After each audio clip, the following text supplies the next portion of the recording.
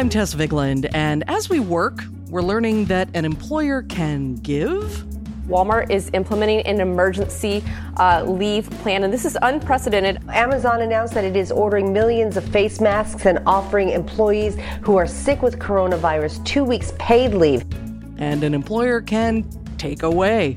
Amazon is now ending paid sick leave for COVID. The e-commerce giant notified its American employees in a memo over the weekend. Walmart is cutting paid leave for workers who've tested positive for COVID. They will now get 1 week of pay instead of 2. This is As We Work from the Wall Street Journal, a show about the changing workplace and everything you need to know to navigate it. Coming up, companies responded to the pandemic by changing policies for workers, including expanded sick leave. Now, a few big employers are starting to pull back. Amazon and Walmart say their changes are in light of revised CDC guidance.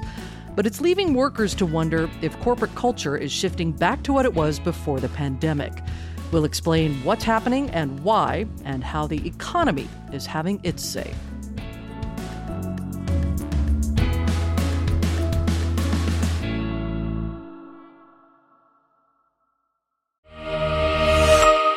This spot is brought to you by Eaton Vance, the symbol of advanced investing. What's inside your ETF? With Eaton Vance High Yield ETF, you know. Inside, you'll find smart bond selection from a specialized team with deep fixed income expertise. Get to know what's inside EVHY, the symbol of high yield done right, at eatonvance.com/symbols. Before investing, prospective investors should carefully consider the investment objectives, risks, charges, and expenses. The current prospectus contains this and other information and is available at eatonvance.com. Read the prospectus carefully before investing. Not FDIC insured. Offer no bank guarantee. May lose value. Not insured by any federal government agency. Not a deposit. Investments involve risk. Principal loss is possible. Distributed by Foreside Fund Services, LLC.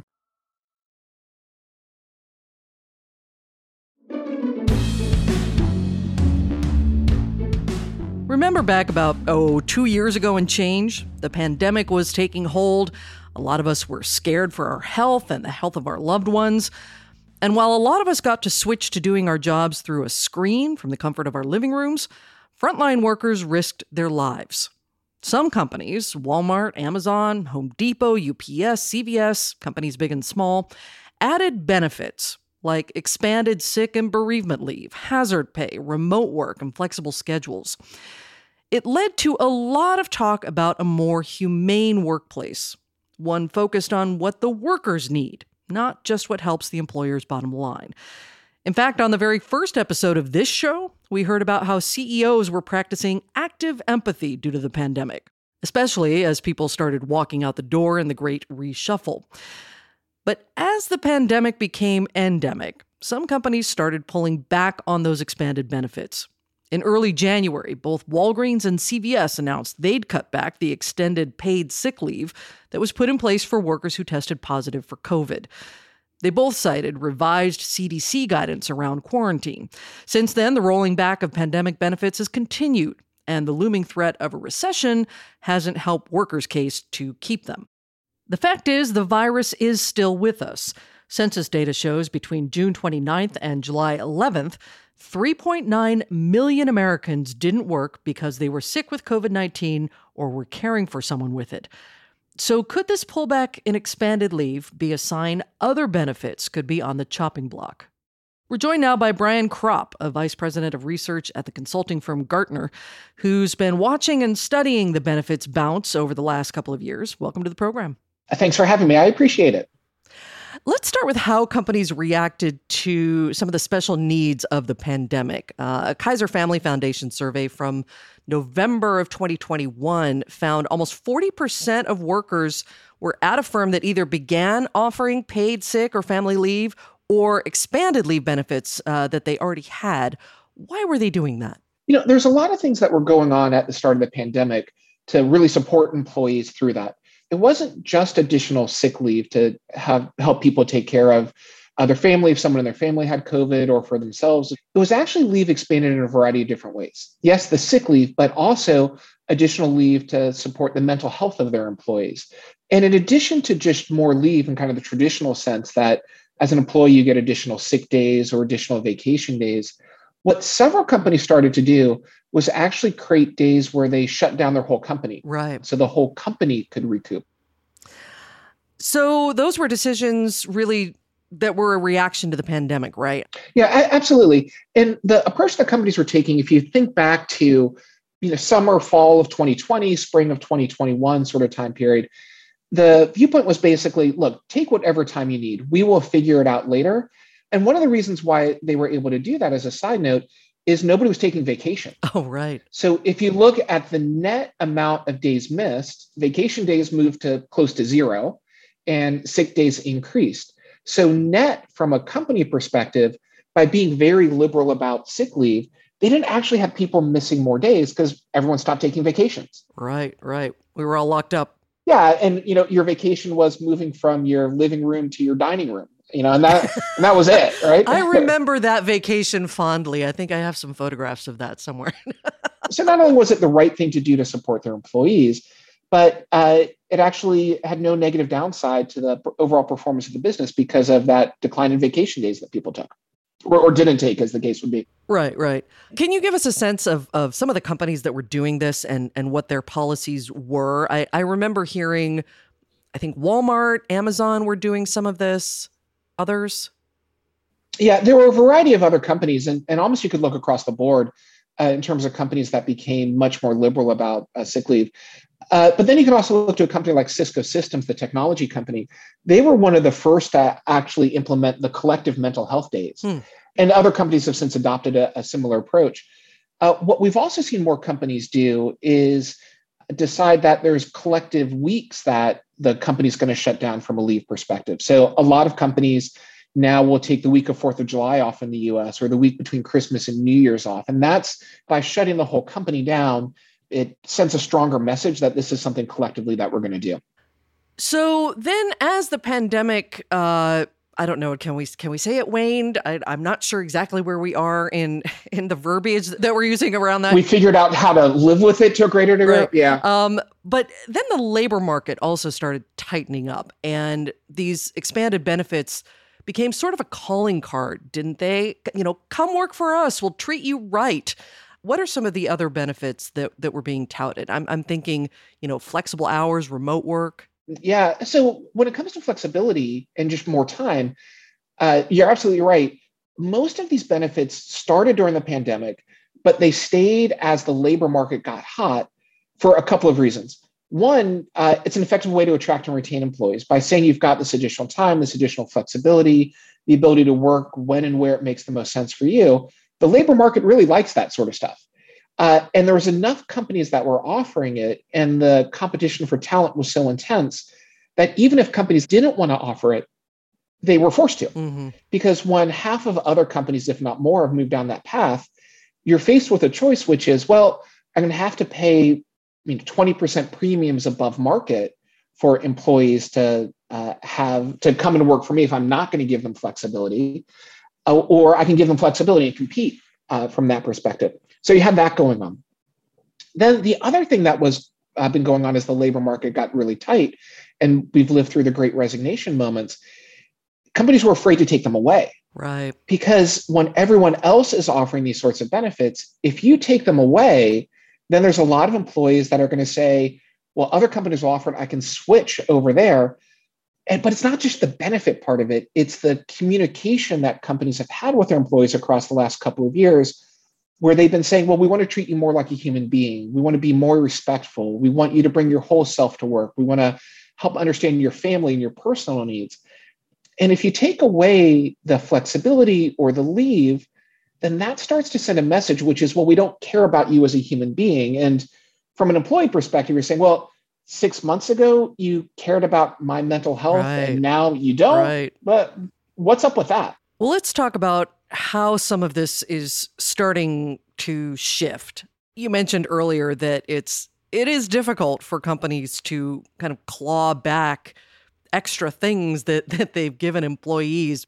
What else are you seeing in terms of other companies ending these pandemic era leave policies? Yeah, so we've been collecting data about this every month for the last 12 months about what benefits that they're providing, but also are they starting to take them away?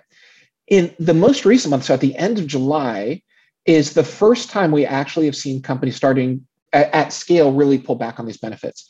And there's about 5% of medium to large employers. So think about companies here that have several thousand employees and above. It's kind of the universe that we're talking about. About 5% of them have started to eliminate benefits that they put in place during the pandemic. And those benefits are going to be bereavement leave if necessary. It's going to be additional time off that they might have put in place. It's additional benefits and support for that where you could have taken time off if kids or family members have gotten COVID. And what employers are saying, starting to say largely when it comes around COVID is, hey, it's just going to be with us for a while. We just need to figure out how to manage it on an ongoing basis. And while this is from a medical and epidemiology perspective, it's not accurate. But from a HR management perspective, it's essentially become, it's like you've got the flu in terms of what HR policies look like. Now, is that fair or not? That's the mental shift that we're starting to see. And if you get the flu, you don't get special leave. Right. Are there other reasons at play here? I'm particularly wondering if the possibility that is certainly out there being talked about of a potential recession, if that is also playing into some of these decisions, or is this really purely COVID related? It's both. So as COVID moves to endemic, organizations can start to pull those policies out and just to simplify the world, potentially achieve some sort of cost savings that are out there. But what we're also starting to see is that there are some signs of economic weakness. Right now, it's in relatively isolated pockets. So you look at, for example, companies that are in crypto, there's a lot of challenge that's going on there. Companies and industries that are really interest rate dependent, we're seeing weakness that's there. And like mortgage loan companies? Mortgage loan companies, some construction companies, that sort of space. Sure. What we're also seeing in the tech space in particular is weakness with some companies that bet really heavily that we're going to be in a fully remote world. Because what we're finding is that the world isn't fully remote, the world's going to be hybrid. So we're seeing weakness there. With that said, though, the labor market still is really hot. Right. Because one of the things where if we are in a recession or if there's a recession coming, where this could be a little bit different than we've seen before, is we're starting to see some separation between revenue and the labor market. And that's happening for a couple of reasons. One, companies are still understaffed relative to where they want to be. The average company is about 8 to 10% understaffed relative to the number of employees they would like to have. So even if there is an economic downturn, there's not going to be a lot of companies that say, well, let's cut headcount because there's already huge gaps relative to where they want to be. And what they're more likely to do is say, let's just not fill positions rather than get rid of the people that we've got. But here's another factor that's really important to keep in mind. In a remote hybrid world, we're entering a world where turnover is going to be forever higher. And that's occurring for a couple of reasons. One, it's easier for employees to switch jobs. Right. You don't have to move to switch jobs. You can work in a remote job and still live where you want to live. And two, even if you want to work hybrid, you might not be willing to put up with an hour and a half or 2 hour commute each way 5 days a week, but you're willing to put up with it 1 or 2 days a week. And so the geographic footprint that you can look for a job is greater without having to move. And then another thing that's really interesting as well is remote and hybrid employees have weaker emotional and social connections with their coworkers. And when we were all coming into the office together, if I quit, I would quit my friends. And that was a real reason why we stuck together and people didn't quit. That's who you hang out with. That's who you have lunch with. And now you have lunch with your dog and cat. Given all that, aren't companies afraid to lose workers if they do start taking away all these new benefits that they've been touting? Yeah, there's a real risk. If you're cutting benefits, if you're cutting flexibility, if you're cutting leave, if you're cutting hybrid work, there's enough other companies that are still offering that. Yeah. And what we found is that 75% of employees say that they'll quit if their company gets rid of these sorts of benefits. But that's an environment where other employers are offering it. So what you have to be really careful about as an employer, are you the first people and the first company that are cutting these benefits? Because if you do, you're going to see a significant chunk of your employees start to look for jobs in other places. If you're moving with a herd, you're probably a little bit more protected. But if you're the first couple of companies that are doing this, you're likely to see turnover challenges coming off of it. So there might be downsides to stripping away benefits that employees have gotten used to, but companies are still doing it. how are they going about it? And will any of the work-related benefits of the pandemic stick around for good? We'll get those answers in a moment. Stay with us.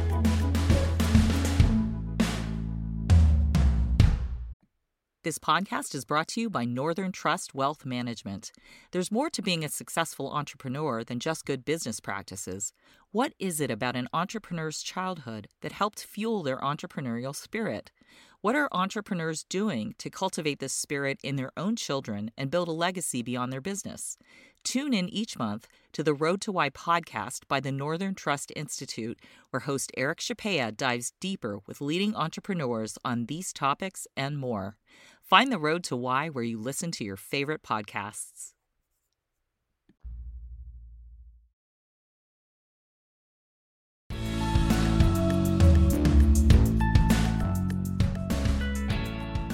So how is this scaling back of benefits happening? Are companies just saying, sorry, you don't have them anymore? There's a couple ways that it's happening. Some companies are saying, we're getting rid of it. But there's also more subtle ways to do it. So some companies are just not talking about them anymore.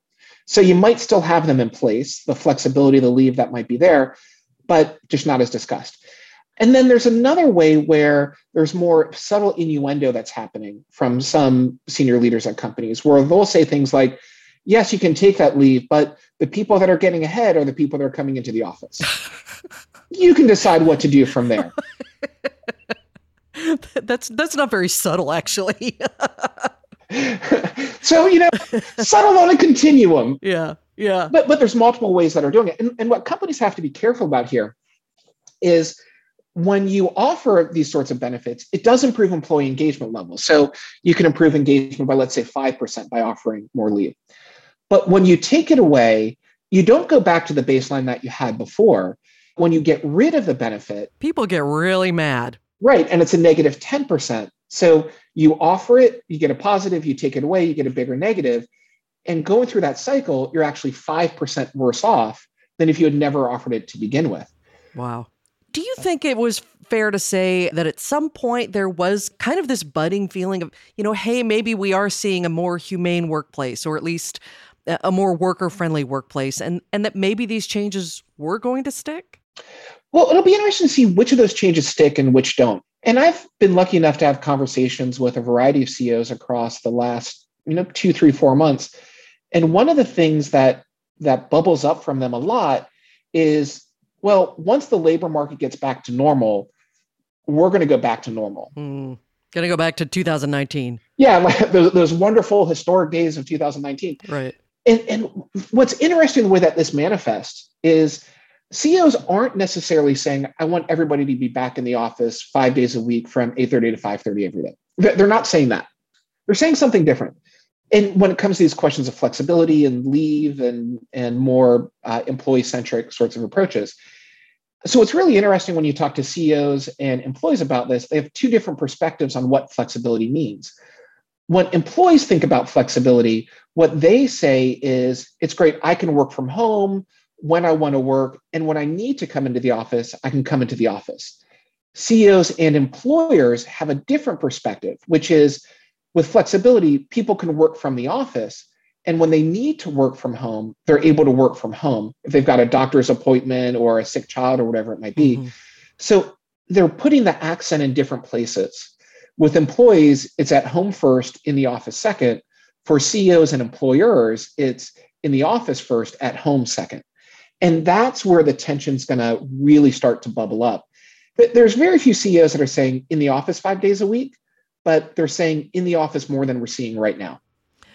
But do you think that there was a sense at some point that all of these changes were going to stick, right? That there was this fundamental shift in the humanity of the workplace, that we had all seen each other in our homes, that we had all been through a global trauma, and that this was going to shift our relationships and our work lives forever.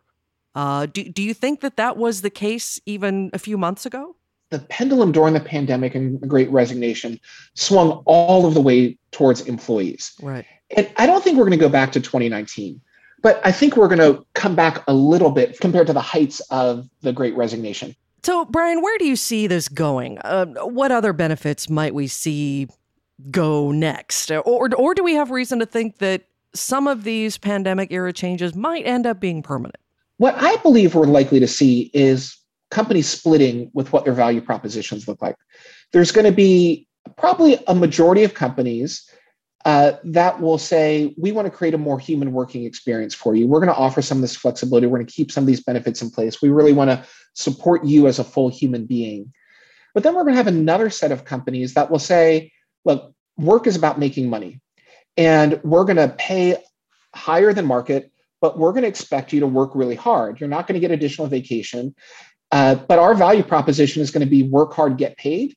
And all of that being human stuff, you can do that with your friends, your church, your social network, your sports team on weekends. Wow. And so we're going to see that sort of split emerge. I think the majority will be in the more human part of it, but there's going to be a significant chunk that just have a different value proposition. And employees are going to have to pick and choose. So, Brian, even with these companies revising these expanded leave policies now, would you say we're still looking at a net gain toward a more humane workplace? Or again, are we just going right back to where we were 3 years ago? It's going to be a net gain. In comparison to 2019, it's going to be a more human workplace on average. And part of that is there's certain things that just can't be undone. We've asked our employees to bring their whole selves into the workplace. Once that's occurred, you can't put that back in a bottle and say, well, we've asked you to bring in who you are and appreciate the diversity of who you are in the workplace.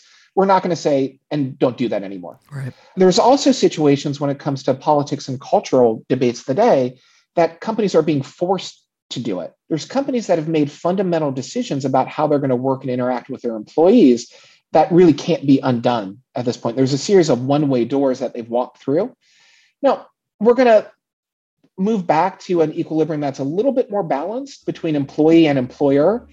But where that equilibrium is going to settle, in most cases, is more in favor of the employee than where we were in 2019. Brian Kropp, thank you so much for joining us and for helping us out today. Thanks so much for having me. So the only constant, at least in the benefits world, is change. But here's another constant of the working world. You can't pick your boss. So if you're dealing with one that you don't quite get along with, we'll have some tips in a moment for surviving and possibly even thriving in that environment. Stay with us.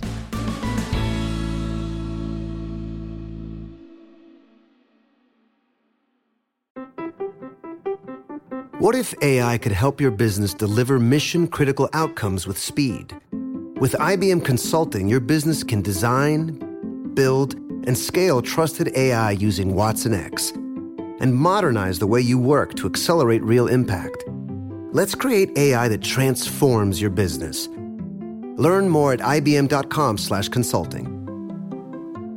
IBM. Let's create.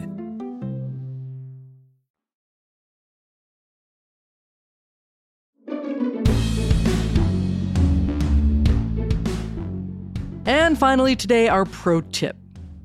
You know them, you don't love them, and you wonder how on earth you're going to deal with them. It's the bad boss, capital B, capital B.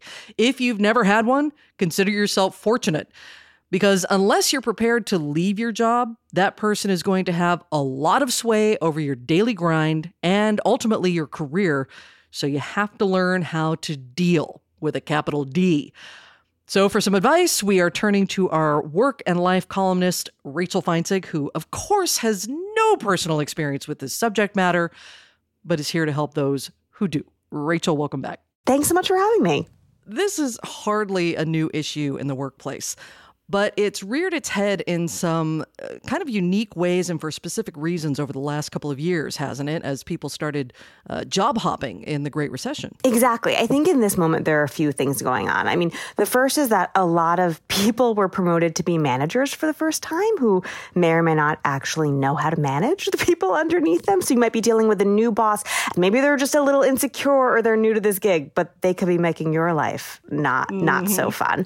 And then there's this thing thing where we were interviewing over Zoom and we didn't quite maybe know what we were getting into. Just a stranger on a box on our laptop. And then we got called up back to the office and it was like, they were just totally different than we expected, or the setup was totally different. I just think there's been a lot of job surprise and regret, and a lot of that has to do with who's managing you.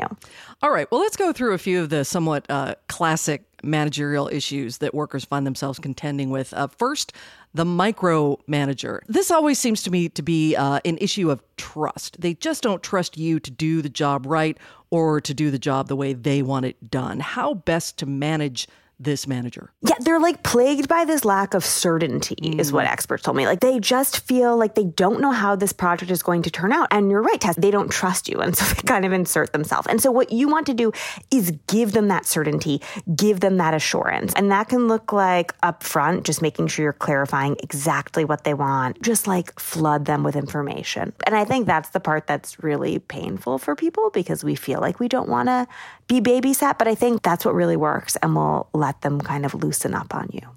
And then there's the opposite problem, which is the boss who's just completely checked out, trusts you maybe too much to the point where you have almost no communication. What are some steps to take if this is your manager? Be really tenacious. Set up, twice as many meetings as you think you will need. They're going to cancel half of them, and like be brief, be specific about what you want to talk to them about, and then follow through so they know, like, Rachel doesn't waste my time because, the checked out boss could just be super busy with other people and not have that much time for you. And what about just plain awful behavior? Yelling, bullying, tossing insults out at people. That's then an HR issue, isn't it? Yeah, the toxic whirlwind of a boss is a huge problem. The general thing I heard there from people is like, you probably do just need to get out. But there are things you can do in the meantime. You can try to overthrow your terrible boss. It's risky. You should have a plan B. You should have your resume prepped. But companies also don't want bad bosses. Well, Rachel, thank you. And I wish you a career full of nothing but Glinda the Good Witch as a supervisor. I wish that for all of us, Tess. But then what fun things will we have to talk about? Well, that's true. Thanks so much. Take care. Next time, it's something we've all been told since we were little kids. The ticket to career success and more money is a college degree. But since the pandemic began, colleges have seen a significant drop in enrollment. In a tight labor market, with employers trying to outbid one another for talent, some people are deciding to grab a job and think about school later. But when the labor market softens, as it inevitably will at some point, what then?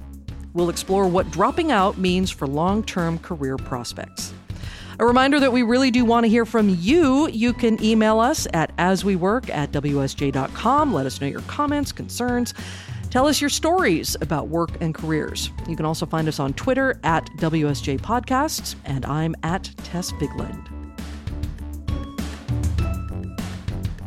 As We Work is a production of The Wall Street Journal. Charlotte Gartenberg is our producer. Jonathan Sanders is our booking producer. Scott Salloway is our supervising producer.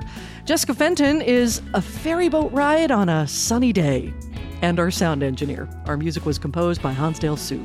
Kateri Jochum is The Wall Street Journal's executive producer of audio. I'm Tess Bigland. See you next time.